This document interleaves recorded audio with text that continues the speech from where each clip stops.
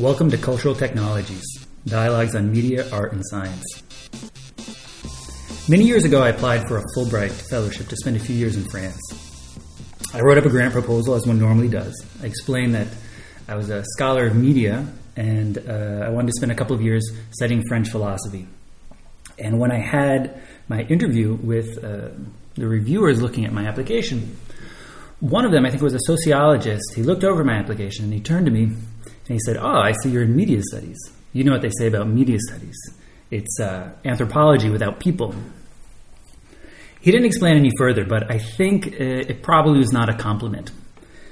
In any case, today's two guests, I think we could say, are practicing a kind of media studies without people. And in this case, that's a strong compliment. Our conversation today will focus on media and animals. We'll be asking questions like, is it possible to write a history of media where neither humans nor technologies are at the center of the story? Another question would be, does the attempt to understand animals with media or media as a kind of animal change the way we think about media, animals, or humans? Two guests are here today to guide us through these questions. One of them is Etienne Benson. He's an environmental historian and a historian of science. He works at the Max Planck Institute for the History of Science in Berlin. He'll talk to us about his recent book, Wired Wilderness, Technologies of Tracing and the Making of Modern Wildlife, which is available from the Johns Hopkins Press. Also on hand is Jussi Parikka, a Finnish media theorist who happens to be Finnish, is maybe a better way of putting it. He's at Winchester School of Art at the University of Southampton, and he's the author of Insect Media, an archaeology of animals and technologies, which is available from the University of Minnesota Press. Thank you guys for being here. Thanks for having us. Yeah, good to be here. So, why don't we start by getting an overview of your books? So, Etienne, your book Wired Wilderness, which came out pretty recently, 2011? Late 2010. Late 2010. It tells the history of efforts by wildlife biologists to track animals in the wild, particularly since the 1950s. And this technical and scientific story also seemed to be a kind of history of how the way in which nature or wildlife is understood changed according to media and technological instrumentation. So, as I read your book, it seemed part of the story is that in the 1950s, the attempt to use electronic devices to track animals' movements in the wild was in part a story about scientists eavesdropping on nature, seeing how animals are in their native habitat. But in the course of your book, the story seems to change, such that by the 1990s, these technologies that gave a privileged access to the scientists almost became sort of repurposed because they were being used to enable school children to study and watch animals moving. And you had the feeling almost like there was a kind of reality TV show as larger and larger audiences got access to data that was sort of generated for a different purpose perhaps at the beginning. Can you start maybe by saying why you wanted to tell this kind of a story, or this particular story, and how you think the electronic monitoring of animals has changed the way that we understand wildlife? Sure, yeah. I mean, maybe it would help for me to say something about how I got into the project and how my understanding of the project changed as I went through it. When I started, I was an unreconstructed Latourian from the era of lab life and science in action. And what I really wanted to do was talk about what to me seemed like an extremely curious set of instrumental, affective, epistemological relationships that were taking place in modern wildlife biology. The closer I had an interest starting out with ecology, with environmentalism, and the more closely I looked at wildlife managers and wildlife biologists and what their work looked like, the more I realized how central this one set of technologies was. And it was a technology of things like radio collars, radio tags, and a variety of other technologies for keeping track of individual wild animals. And so I wanted to understand what was happening in the field at that moment when a wildlife biologist is attaching a collar to an anesthetized animal, or is standing in the woods with a radio receiver rotating around and listening for the beep, right, of a tagged animal. But the more so, and there's still a lot of that approach, that desire to understand that sort of phenomenological moment, and also the logistics and everyday material culture of sort of late 20th century wildlife biology. Right, and just so the idea is, there's an initial point, just trying to figure out what happens when these instruments enter the wild. To understand how a certain set of instrumentation and a certain set of sort of technical practices produce a certain object of study and a certain set of questions about that object. So one of the ways I've described this and other things that I've written is that if you go back a little earlier especially to the 1920s and 1930s, there's the emergence of a group of professionals in the U.S. and elsewhere called wildlife managers, and their goal is to produce something called manageable wildlife. Right? And to do that, they assemble a whole set armamentarium of techniques to do that. And so during the period I looked at was when that story, which had its origins during the interwar period, suddenly arms itself up. And I think maybe this is something we can get back to later, the subject of military influences on technology and on science. They arm themselves up with a whole new set of techniques, technologies, to create manageable wildlife. And that's part of what I wanted to understand. The more I got into it, the more I started to feel like this wasn't just a story about how scientists produce knowledge or how scientists produce their objects of study in the field. It was also about a very specific historical moment, this moment from the 50s to the 90s, and perhaps beyond, but with that being the core of the story. And what to me seemed like a pretty clear set of tensions between two approaches to understanding nature and to understanding animals. One of those was very much the managerial approach, which said, let's try to build up a sort of a set of techniques, a set of theories, a set of approaches that will transform this chaotic mess of life into something that can be managed. It's sort of the biopolitics of wildlife or of the wild. And then in the 60s and 70s, there's also emergence of something else, a really strong wilderness movement in the U.S., an increasingly strong animal rights movement. And what these movements wanted to do was not to manage nature in all of its details, right, to produce whatever outcome, but to wall it off, to maintain some kind of pristine enclaves, right? Whether that's the autonomy and the freedom and the rights of the individual animal, or whether that is a wilderness area in which man is, quote-unquote, only a visitor, right? So these certainly seemed incompatible in the 60s and 70s, and so a lot of what I do in the book is trace conflicts between these approaches. But then, as you said, things start to shift, I think. And maybe the turning point is the 1980s. I don't pinpoint it exactly, but there's certainly a shift if you look from the 50s, 60s to the 80s, 90s, where the sense that these things are really in tension starts to fade, or people start to become less interested in the conflict, even if on some logical level there's a conflict. The tension between scientific authority and between the sort of biopolitical approach to managing the wild, the sort of techno-scientific rationality on one hand, and then a desire to establish enclaves of pristine, autonomous nature, untouched by the human hand, right? Or to reserve those against what seems like the juggernaut of modernity coming to crush all remaining possibilities of the non-human. And what you start seeing emerging in the 90s, and what I touch on at the very end of the book, is a real flourishing of attempts to understand these kinds of technologies not as some sort of domineering, rationalizing sort of framework that is going to strip away the last remnants of magic from nature, but instead to see them actually as productive, creative, connection-building ways of producing new assemblages of humans, animals, technology that might actually produce some kind of a creative future. Right? And that, to me, is one of the narratives that runs somewhat underground in the book, but which is definitely there, this sort of arc. I mean, because one of the things that struck me is almost actually as like a dominant narrative, maybe relating from my own training. I mean, in the beginning, it really does seem like it's almost like the technologies, they're creating an almost bilateral relationship at the beginning, right? So in the 1950s, you have scientists who via these radio technologies have a particular relationship to the animals moving around in the wild, right? So there's two or three parties in that almost, if you really simplify it, like the scientist, the transmitter, and the animals. But by the end of the story, it's sort of crazy because you have the military, you have legal regimes, you have school children, you have celebrities who have like adopted some of these animals.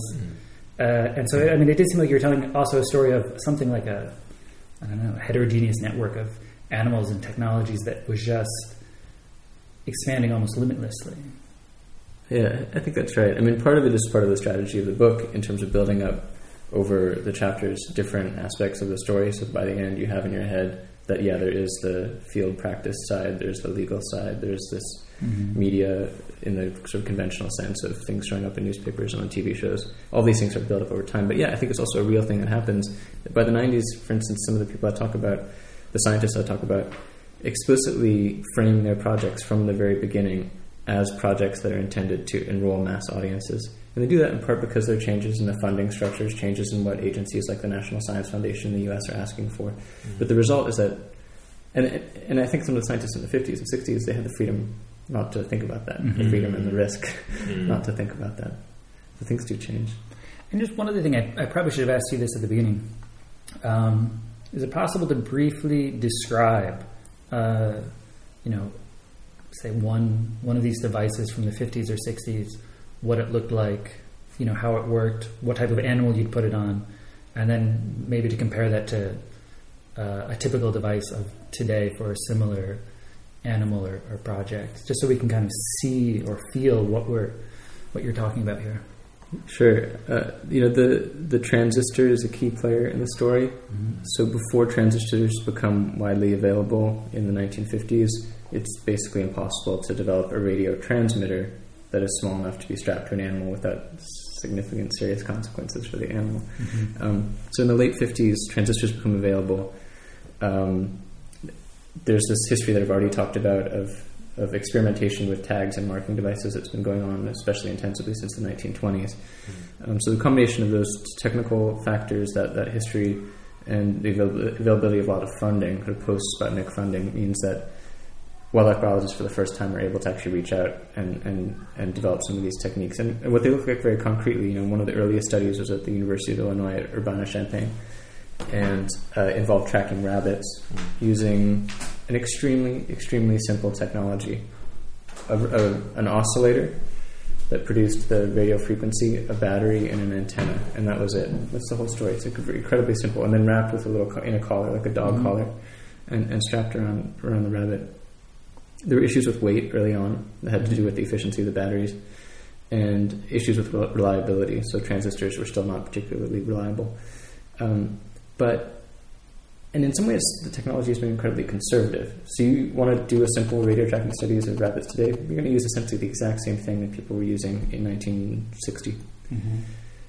At the same time, there's been an incredible sort of efflorescence of more complicated tags. So these days you can get tags that have microprocessors on board, that have GPS receivers on board, that can communicate with satellites, that can record not only indicate the location of the animal, but also record a variety of physiological or environmental parameters. So in that sense, and especially with the internet, with microprocessors, with cellular networks and satellite networks, you now have tags that can be wired into the sort of global network from the beginning, and that is a radical change, obviously, from what was possible in 1960. And are you still have a similar thing? Like, would these look like Walkmans hanging off an animal, or are they chips you can install inside the body? Typically, you have a collar which has like a box attached to it, a small box attached to it, and that box contains the battery and the electronics, and the collar itself might be the antenna. In other cases, depending on the animal, you might implant something with an antenna either internally or projecting out through the skin.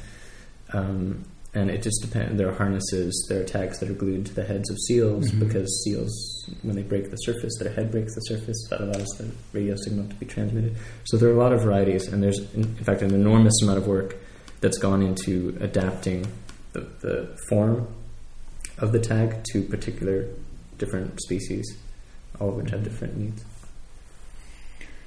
And maybe let's try and get a picture of UC's project. So UC, your book, Insect Media, it examines the history of attempts to understand, I think you could say, technology, insects, and perception in terms of one another. And again, I see this kind of arc in your book where you start by examining how in the 19th century scientists interested in insects frequently likened insects to a kind of, and their life, their practices to a kind of technology, right? So you can almost see this kind of, scientific modernist drive to explain the insect world, even now we still sort of think as ants as a kind of worker, building their little pyramids. But you show that this was one of a whole variety of ways of thinking about animals and insects that changed over time. You also look at the biologist Jakob van Uxkal, Estonian, right? Mm-hmm. Estonia. Yeah. Who, one of the things he was interested in is how the perceptions of insects sort of reveal another way of seeing or being in the world, one that's not just bound up in a kind of transcendental, this is what nature is, or this is how man understands the world, but insects are a way of seeing the world if we can kind of step inside them. And then your story has a number of turns, but to kind of simplify it, you sort of pass through the same period as Etienne after World War II, when new types of information technologies, computers, are used to understand animals as information processing devices, as cybernetic instruments. And we could probably end your story, although this isn't the way the book is set up. You get to a point where in the 1990s, people at the Pentagon have almost inverted the paradigm, where they're using insects as a way of explaining how the internet works or how warfare works as a kind of swarming practice. So, can you tell me I guess part of the question is if I've given a kind of good summary of the book, and why is it that you wanted to tell this story, and what is this story about all these different constructions and relationships to insects and media and technology? What does this tell us about how the relationship among humans and animals and technologies has maybe changed since the 19th century? I think it's a good summary you already gave. I think it points to really good themes that that I pick up in the book and in various chapters, and basically to summarize the way I usually kind of my pitch for the whole book. Let's take through two themes. Firstly, in a way, the drive of why to write the book is just a realization or kind of observation, quite a general one, about the amount to which we make sense of contemporary so-called new technologies, from robotics to social media, through usually one would say animal metaphors, okay? And insects feature a lot when talking about new technologies, from swarms to hive intelligence. So there's the whole political economy of contemporary digital culture seems to be suddenly about insects and animals, and the funny combination of high tech and these brainless little animals that are suddenly seen as a kind of perfect reference point for high tech. But what I want to do is to push back in a way. Well, I've got also a historian's background, so I was kind of just intrigued to see of how it fits in with a much more systematic coupling of animals and technology, also on a conceptual level.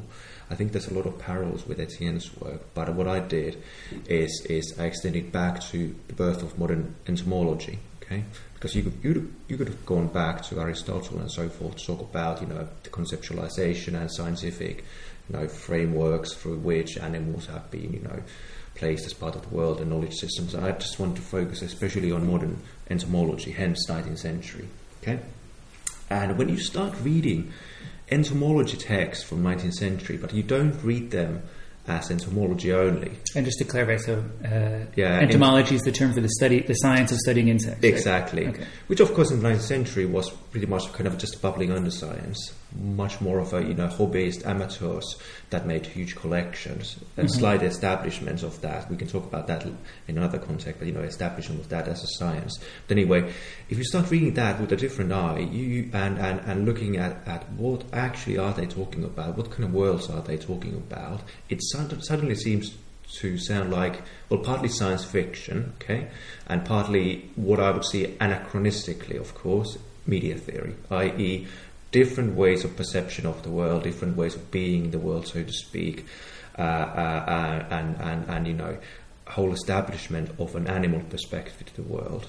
This is like very much a generalization, but it's interesting to see how this, from entomology to popular literature of 19th century, even stuff like Alice in Wonderland, they're all about these metamorphotic worlds of suddenly seeing a bit differently than you see in a normal perception. So it's a kind of a Verfremdung.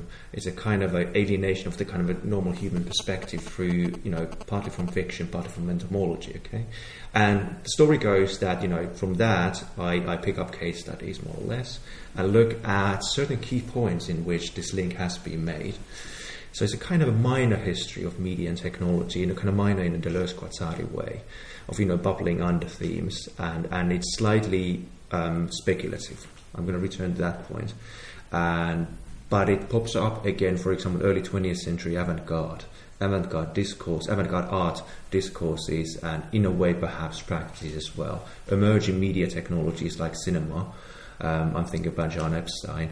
One key reference point, on the other hand, is cinematic technologies as again something that is introducing the non-human world, a different kind of mode of perception, and he makes the reference point to world of animals and insects. And there's again this kind of coupling of how to see the world differently, how to kind of try to register the world differently from the human perspective. Again, in terms of capacities of vision, but also capacities of movement and capacities of communication. And that kind of story, I try to, in a way, make a story, but it's a very non-linear one, from as said, entomology to avant-garde art, and then after World War II into just to tap into cybernetics, especially Gray Walters, the brilliant British cybernetics, and his robotic trottoirs, which of course not insects, so it's not only about insects, into 1980s software culture, and the first kind of computer graphics around swarming, and then going into more recent media arts and science fiction. That is in a way the kind of a more narrative version of it.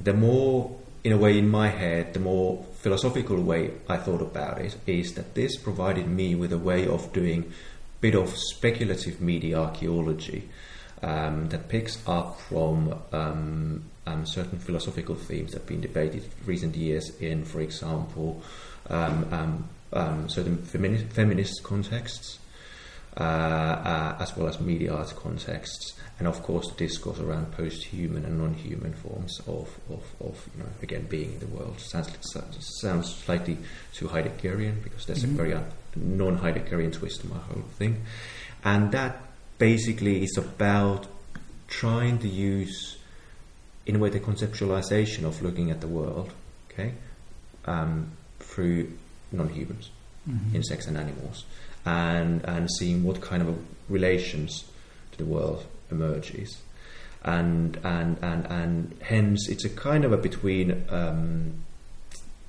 There's an empirical side to it. Again, as said, being a historian, but I want to do a speculative media theory as well. I somewhere jokingly call it an anti-McLuhan book, where what if we look at the history of media technologies, not starting as extensions of man, but as extensions of something, extensions of the animal, extensions of the non-human, and see where we end up. So that kind of a slightly perhaps. Yeah, as said, speculative methodology is driving the whole project. And maybe to push that a little further, this is for UC, but maybe it would apply to Etienne's project as well.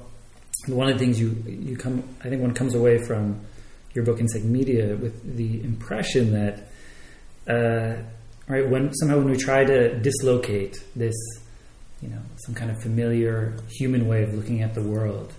On the one hand, animals and technology, they both seem like these powerful resources, and maybe modern resources, because we're not talking about angels or some supernatural figure.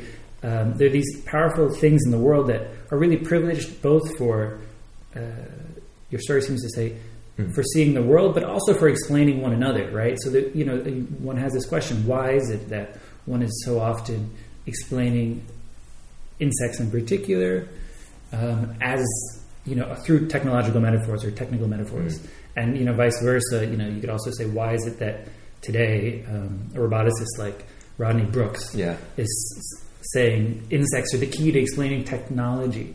I don't know if maybe there's no answer to this, but is there some way of? Do you have any idea of why these two modes are so important, both for thinking about seeing the world in a different way or just explaining one another?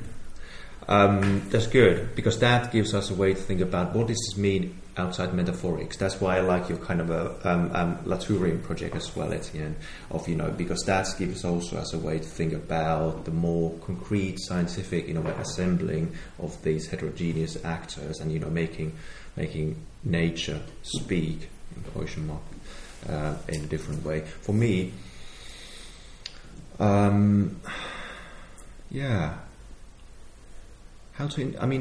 important thing for me was to insist of what is the institutional almost. It's not always articulated, but I think there's a whole material history of the translation of insects and what could be called animal energies as part of modernity that you hinted at. If I would be a much more Marxist person, I would talk about, how it relates to certain tapping into nature as a resource for modernization and industrial projects. Because I'm a slightly more media theorist, I point towards these processes of mapping perceptual thresholds, which was a key theme of 19th century and much like in histories of technology, but also media theory. That, for example, Jonathan Crary really well tapped into in his Suspensions of Perception, pointing out how 19th century laboratory practices, physiological experimental psychology, mapping human thresholds of perception was instrumental into emergence of modern technological culture and cinematic culture. What I'm trying to push is that this measurement of animal bodies, whether human or animals, actually we can account for the animal as well. And that was, of course, done. If you look at German practices, 19th century, they're not just mapping how we hear, how we see, and all that, Helmholtz and others, but they're actually doing that with animals as well. So again, I've tried to push strategically that animal point, that's just to kind of extend certain human-centeredness. It's not about dismissing the human and the mapping of the human as crucial for the emergence of let's say, cinematic and modern technologies, and hence its relation to certain industrial mode of what now would be called post-Fordist media culture, but that there's a raw, well, not raw, but animal energy at the center of it. So this is interesting. Obviously, of course, when we come to more recent decades, there's an informational push as well of, again, modern computer graphics having to do with certain swarming models. I've referred to Greg Reynolds' Boids, which was a key 1980s, very simple algorithm of how to animate semi-autonomous, very simple, swarming formations or flocks. That's a kind of informational translation that picks up from what would seem, sciences of social organization of insects, and transforms that into modern computer graphics and its relation to modern forms of production of consumer products, as in concretely Hollywood films. These are slightly very quick points that I'm making, but you can track these in a very kind of meticulous way as well, and you could do a very institutional history of these as well. If you're looking at certain key places, whether 1980s where computer graphics were done, or then obviously 19th century and laboratories, and I think for me, the way you, Etienne, tie that, your idea about this double bind between technologies that make not perhaps speak, but I don't know, concretely visible, but also monitorable in a different way. Wildness that's not anymore wild in any kind of a sense that we usually think about it, or actually constitutes a wilderness. There's a kind of, again, I like the material twist to it, and I can see that as in a way Latourian project, and in a way in my background as well is bubbling under Latour. Not only that, I'm not trying to push you to that because you said that I think you moved different direction from Latour, but I like the ontological points as well there. Yeah, I think, just to turn that around, one of the things that I like about what you're doing is exactly this emphasis on pushing the boundaries of, this is one of the things that you get by focusing on animals, on insects, and not just on animals in general, is that with insects there is such creativity in the insect world and such variation from what we understand to be the standard human set of perceptions or behavior. Social relations or behavior.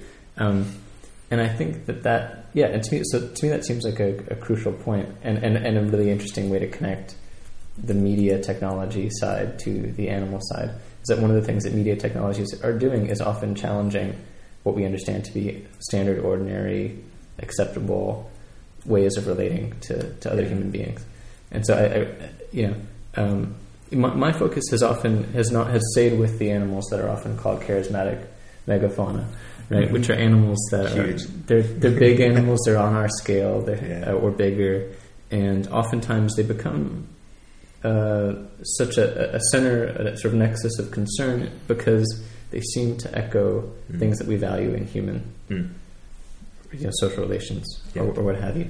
Take killer whales, for example. Killer whales have little groups. They have dialects within their particular regional populations. They have families, right? And of course there are differences, and real serious significant differences between the way those families and groups and clans and so forth work compared to the way they do with humans. But there are enough resonances there that they become very easy for people to latch onto, I think. And so I think it's really exciting to have people like you pushing the bounds into realms of animal life that are so much more alien, much less cute. Exactly. You're talking about killer whales. I'm talking about praying mantises who, after mating, eat the partner, which obviously was a big surrealists were all about that, and for them it was a demonstration of the vagina dentata, the kind of swallowing, eating vagina, and the frightening female figure, and that's true. And so both of your books engage with this trend in recent scholarship to look at animals, right? And there's a lot of talk about animal studies as a new, maybe not so new anymore, field of research. Can you both say a little bit about why you personally are interested in studying animals, and explain, maybe for a general audience, why animals have become such a prominent site for philosophical or ethical reflection in the last 1 or 2 decades, maybe 3 decades? Do you want to go first on me? I was kind of by accident ending up, especially having to contextualize, or kind of allowed to contextualize my stuff in animal studies. But it was good, because I started to think about, again, the project slightly differently from a non-media theoretical, or not only media theoretical point of view. For me, animal studies, let's think that first, was a way to articulate philosophical points as well. Obviously, it's concretely about animals, and there's a certain ethical point about that, which we could talk about later, and which relates to contemporary culture and nature. But for me, it was a philosophical point as well. Basically, how to not get rid of language focus, and our understanding of animals, nature, and so forth through language speaking, this kind of mode of representation or kind of visibility that comes from a very anthropocentric point of view of does the animal speak? And obviously that's been a huge point, and Derrida and others are really good in elaborating that. But what I was interested in was the material intensity of animals as embodied in the world being, forms of life. Obviously, there's a huge, even if animal studies has been around as a kind of kind of a distinct field, okay, for in humanities sense, for what some decades perhaps now, and especially now the past, what we say, 10, 15 years being really a key theme. I think if you look at 20th century philosophy, it's all about animals. It's all about this funny thing, and funny enough, insects. The tick is one of the most, the key reference points for 20th century philosophy from Martin Heidegger's extensive elaborations, and he was a big fan of Jakob von Uexküll's work. Extensive elaborations of the, how the animal is in the world, how to display the Dasein, the modes of temporality that he read through von Uexküll's reading of the tick, to Gilles Deleuze and Felix Guattari's work on the tick as a mode of affective in the world being, connecting it to Spinoza and ethology, and then Giorgio Agamben picking up kind of a slightly more biopolitical context for the tick. You could read 20th century and modern philosophy through animals. So it's kind of overturning also that, which is kind of refreshing to me. And obviously in feminist thought, which is really important for me, that's been a huge impetus, to try to come up with different conceptualizations of the body that is not reducible to the very male centered view of the human body as center of the world, all that stuff we know, but a radically, that sense, non-human body has been in a way captured or kind of elaborated in feminism. I'm thinking about Rosi Braidotti's work, I'm thinking about Elizabeth Gross's work, partly which all of them stem from very strongly from Deleuze and Guattari, but also from psychoanalysis, but overturning that into, again, a radical feminist point of view about materiality, and again, going different way than language focus.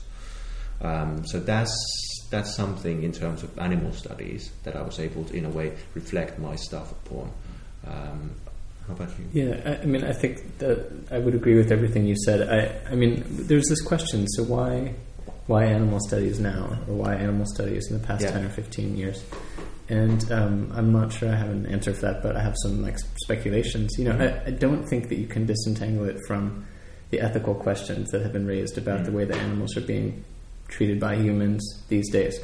If you look at the field of animal studies as a whole, you can read in it a tremendous amount of concern, reaching back by, you could go back to the mid-1970s, emergence of the modern animal rights movement. You could go back to the mid-19th century, emergence of the modern humane movement. But I think in particular, there's, and so I think there is that ethical impetus that's behind much of what goes under the rubric of animal studies. It doesn't mean all of it, and by any stretch. But and when you look at that, I think there are real material changes that have happened, material and economic changes that have happened in terms of the place that the relationships between animals and humans. There's, and I won't list all the factors, but they would include things like urbanization, right, as well as the intensification of animal agriculture. Right? These are major factors that have dramatically transformed our relationship to animals. And so I think it's reasonable that people are grappling with that in a variety of different fields. There's also the environmental side of things, which I've also looked at more closely.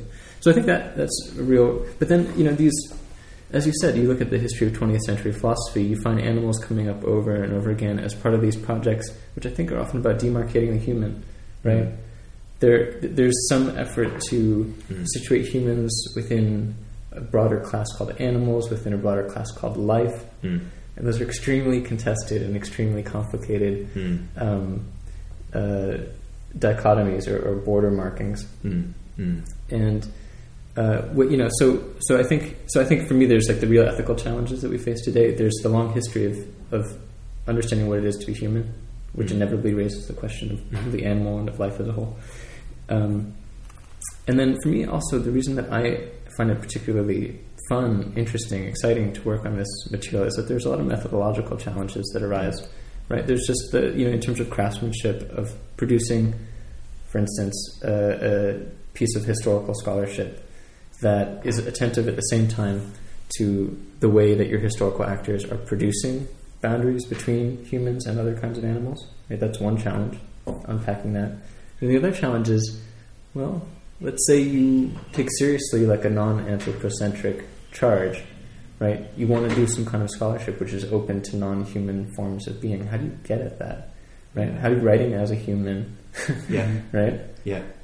But intensely interested in stepping outside of that or building an assemblage beyond that, right? That then how do you do that? And as a historian, for me, that oftentimes comes down to really concrete questions like, where do I find my sources? Yeah.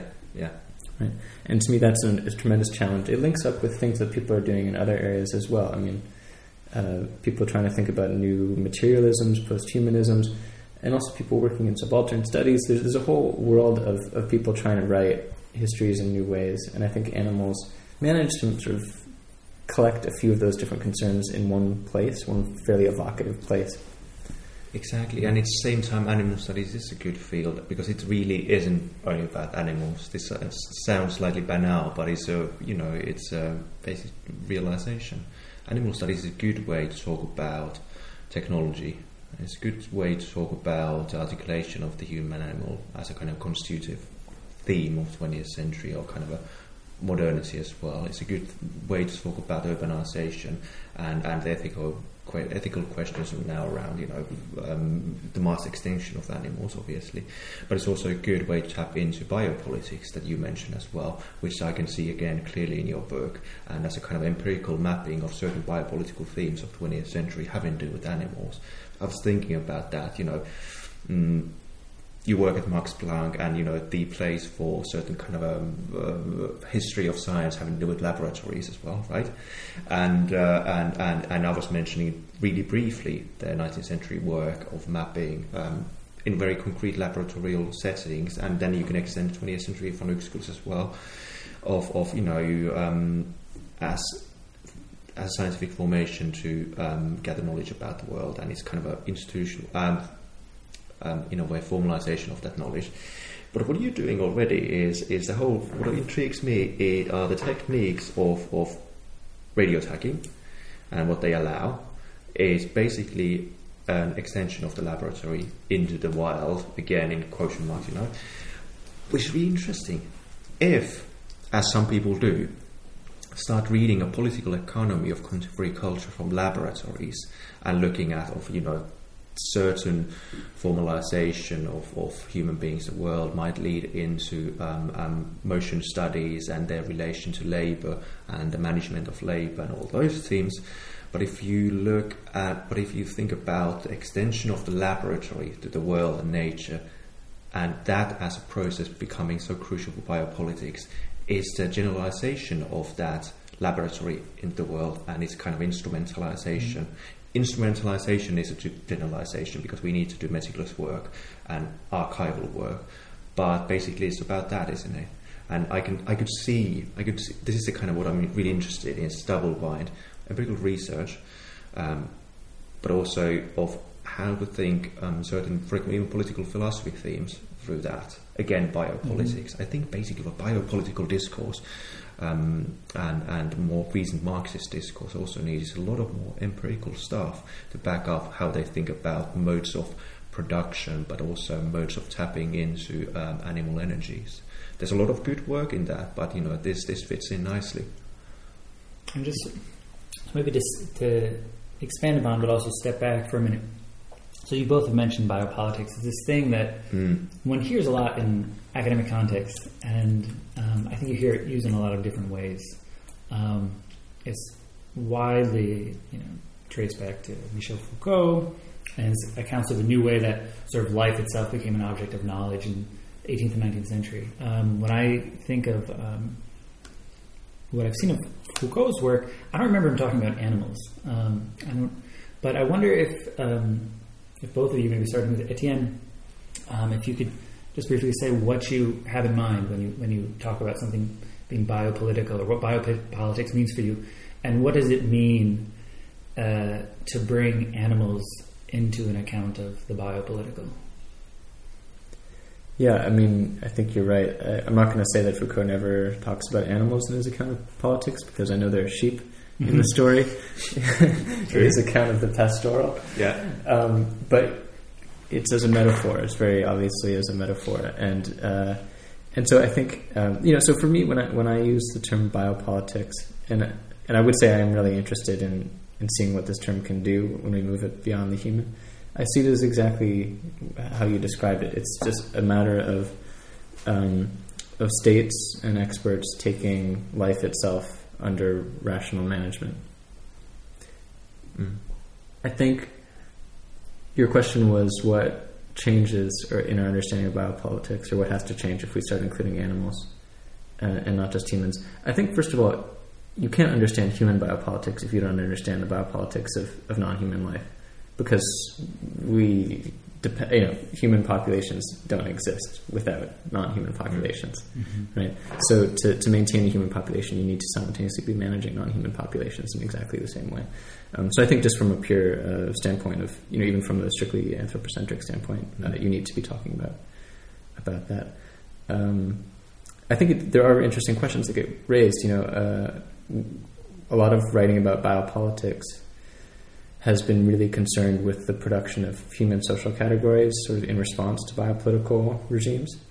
And it's not clear that we can speak about animal populations reforming themselves exactly in the same way as human populations do, because they're lacking things like a consciousness of what these larger, more abstract or institutional structures are.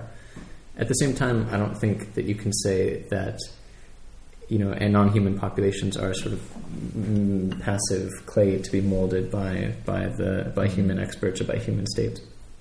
I think, in fact, that there is often a very complicated kind of response that happens within non-human populations that are being managed. I think it's really interesting stories that haven't really been told yet. True. That's a good way of putting it. Basically, biopolitics as a obviously form of governing life, but governing life through production of certain ways of living, and in a very concrete way. As we know, Foucault talked about more concrete about politics, they're kind of a strand from history of technology and science that extends to media archaeology as well, is keen to talk about also laboratories, but also laboratories such as cinema, and the laboratory of everyday life, in which technologies, which themselves are products of those scientific discourses and practices, are extending again the laboratory. So again, I'm kind of keen on the laboratory metaphor without being the expert on this, but I like it because it points towards both political economy, governing of life, or mapping an epistemology of life, but also production of certain ways of life, and learning in a very simple way, learning about what the body can do in order to be able to produce certain ways of bodies. That in whether a certain space or something. Yeah, no, the laboratory point I think is a really crucial one, and this question, this sort of vision, I'll call it, of the laboratory extending beyond its four walls into the world, and it's something that I tried to write about a little bit in my book. Yes. Some of the wilderness activists in the 1960s were reacting exactly to the rhetoric of the laboratory. They didn't want a place like Yellowstone National Park to become a laboratory, because they saw the laboratory as being in conflict with their vision of wilderness, of nature, of the American landscape, what have you. And the scientists who'd worked did in fact embrace the language of the laboratory. They spoke about about how wonderful a laboratory, a place like Yellowstone, was. In practice, did Yellowstone turn into a laboratory? No. It depends on how you define laboratory. There's a lot of things about Yellowstone that were not like a laboratory, no matter how hard scientists tried to make it into one. Yeah. Right. So, and not least of which was the fact that if you're in a laboratory, you can extract elements of the world that you want to study. You can make them into manageable laboratory objects or experimental systems, and they're separate from the thing that you are then claiming to be making a reference to, the thing out in the world. If you're in Yellowstone with a remnant population of grizzly bears, to take an example, and you are doing an experiment on that population in your laboratory, there is no outside world to which you will then apply your results. The work you're doing is always already enmeshed in a biopolitical project, right? you're working on the very material that you're making claims about. And so I think that there are some crucial differences when the laboratory becomes the world, when those become coincident. But I think it's an issue which arises over and over again. In Maya, in the historical actors that I study, it's something that was constantly on their minds. So I think what both your comments they raise a certain question, right, about whether or not this story of animals becoming technology or the world becoming laboratory, is this some uncanny process that we should be afraid of, right? And I, reading more so with Etienne's book, I couldn't tell whether there was ambivalence about the way that you explain the sort of scientists going out and tagging all the animals and following them and their failures and their successes. I'm not sure whether you were ambivalent or you were kind of masking your own take on the perspective. But reading it, I couldn't quite tell if I don't know, to put it in a like everyday way. Like I couldn't tell if I should be creeped out by this. If we were dealing with some moment here of technological enframing of the whole planet, because in the way you're talking about it now, biopolitics. Okay, it's one of these words that's almost coined to be scary. You don't know what it is, but I know politics are bad. And so if bios becomes political, then that's just one more thing to be frustrated over. But it also seems, particularly in this conversation now, it also seems like there's this moment here of a different way of understanding nature that's not, or understanding animals, that's not as this kind of, primeval, transcendent thing that we discover, but actually this is part of a world that we're living in, right? And so I wonder if you guys could, elaborate a little bit on whether or not, how you think we should feel about this permeation of media and technology into the broader domains, and what are the perils and promises of this, of this process? Yeah, I completely understand why you had the reaction you had to the way I presented things in the book. In part because I think, how did I put this? Well, if you ask me if I think that this is if this is creepy, if I'm creeped out by this, what I would say is actually the technology and the media are not what are creepy about this story. That there's actually nothing creepy about it, and in fact, if we look back at the history of human interactions with the natural world, they've always been mediated by technologies and media, right? This is just the way things are. And there's nothing particularly surprising or scary about it. To me, the scary part of biopolitics is the part that's about power. Not necessarily about politics. I think politics are fine. I mean, they're messy, but they're fine. We have to have it around. It's about power and it's about access. So to me, like the story that I ended up with, what I tried to end up with in the book, was not about the creeping infiltration of formerly pristine bits of nature or freedom or autonomy or meaning or what have you by some kind of rigid, soulless technology. This was not the story that I tried to tell. The story that I tried to tell was one in which those technologies, which have lots of possibilities for both good and bad, for opening things up and closing things down, ended up getting allied with a particular professional, expert, and state-supported approach to managing wild animals and wild places. So to try to put that again, maybe more clearly, the question is not about whether technology and media are demystifying our world, but whether certain structures of power are making it more difficult for us, all of us, to have healthy, creative, exciting, interesting, and open relationships with the world. And so, at the end of the book, I suggest that there's this moment in the 90s and since where there's a kind of opening up where scientists' work is under new kinds of scrutiny, legal, otherwise, where scientists are reaching out and where non-scientists are reaching into the scientific process, and so it's opening up in some ways. And I think that's true. I think that has happened, but at the same time, I still think that these technologies are often allied to a division between experts and lay people, between those with power and those without, and that's what we should be worried about, if anything. Yeah, that's good, because that elaborates the political economy of these assemblages of technology and animals, and that's probably the key thing that we need to think about. Again, I'm also in a kind of similar camp, that thinking that, you know, it was all along mediatic or technological in some way, the way we narrativize or whether we technologicize wildlife and animals and well, humans as well. So that's my kind of background in German media theory in that sense, you know. It's all technological, or at least that's the a priori through which we need to, I'm thinking about this anyway, which leads into the question of, okay,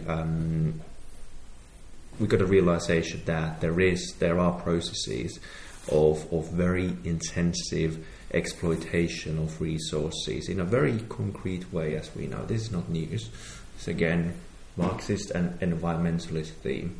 Exploitation of resources from non-organic to organic matter, which is where Felix Guattari's work is always, to me, really inspiring, thinking these various ecologies in multiple ecologies, exploitation of the natural ecology, but exploitation of the psychic and social ecologies as well. And obviously he talks about what he calls integrated world capitalism, etc., etc. Again, pushing towards not, perhaps, you know, not any idealized version of nature or animals when they're happily roaming around, which is kind of interesting, yeah, or part actually of how to think immanently within that situation, new kinds of ethico-aesthetic practices, as Guattari would call to it. What interests me is well, more recently after Insect Media, I've been writing about waste and electronic waste, which is good, different but related way of seeing the biopolitics of life or biopolitics of death as well.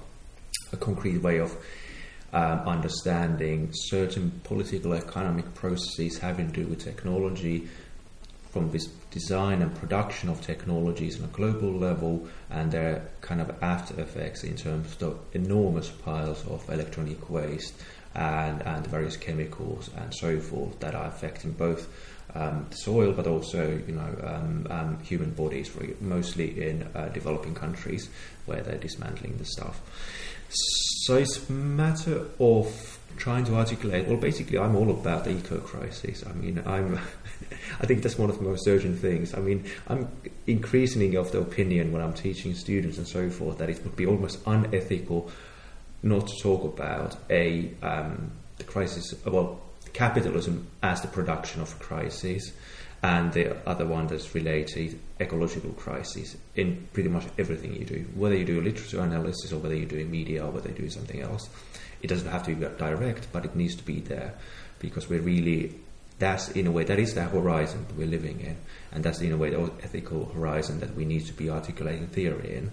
20th century, after a lot of the ethical philosophy of 20th century took a certain standpoint after Second World War and Holocaust, obviously, and the certain ethical framework Adorno's and others was talking about of how to, impossible to write poetry after Auschwitz and so forth.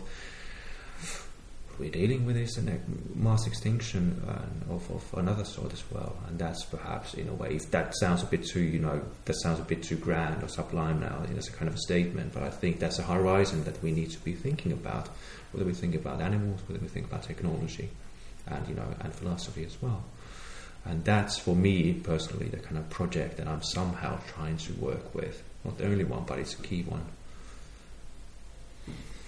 Well, thank you. That sounds like a slightly depressing place, but I think also it was interesting. I mean, you leave with this perspective that media studies opening onto animal studies probably, for the both of you, would also be opening onto environmental studies. And somehow, again, the environment is not simply, never was, but certainly is not today, something that can simply be preserved, but actually is somehow caught up in media and technology in a way.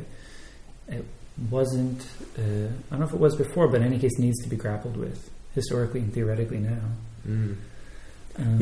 One thing I would add is that just going back to the earlier question about animal studies and media studies, I mean, when I think about animal studies, I think it is, at the moment, continues to be a very productive juncture for working through some issues that a lot of us are concerned about.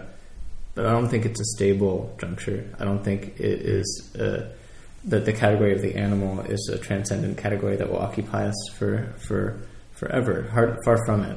And in fact, there are other questions that spill out from the animal, and one of them is the environmental, one of them is questions of life, others are questions of biopolitics that spill out in lots of different directions. And to me, oftentimes moving in those directions from animal studies works, but to stay in some sort of animal studies cage, I think would not be a successful approach. That's a good point. I think you got a pragmatist point there of not the non-theoretical pragmatism, but theoretical pragmatism, and also methodological pragmatism. Animal studies might be a good platform for us to extend, but we don't have to worry about it even if we don't use the animal term anymore later. Media is completely the same. And in terms of media studies might be a good platform to think about the interconnections between art, science and technology, but there's no good reason why we should stick to that when we kind of discover it's not useful anymore. Then we might need to find something else, and that's why I think media studies folks should be a lot of media studies. That to me is media studies work. And research is being done outside media studies, historians of technology like Etienne and so forth. That's the expansionist form of media studies that is at its best when it really goes outside media studies departments and people who got a historian's background, for example, start doing themes that we really need to read. Well, thank you both for speaking with us. Just to remind our listeners out there on the internet, I've been speaking with Etienne Benson, who is author of the book Wired Wilderness, Technologies of Tracing and the Making of Modern Wildlife, which is available from Johns Hopkins University Press. And we've also been speaking with Jussi Parikka, who is the author of Insect Media, an Archaeology of Animals and Technologies. And that book is available from the University of Minnesota Press. Thank you again for being here and for telling us about your work. Thank you.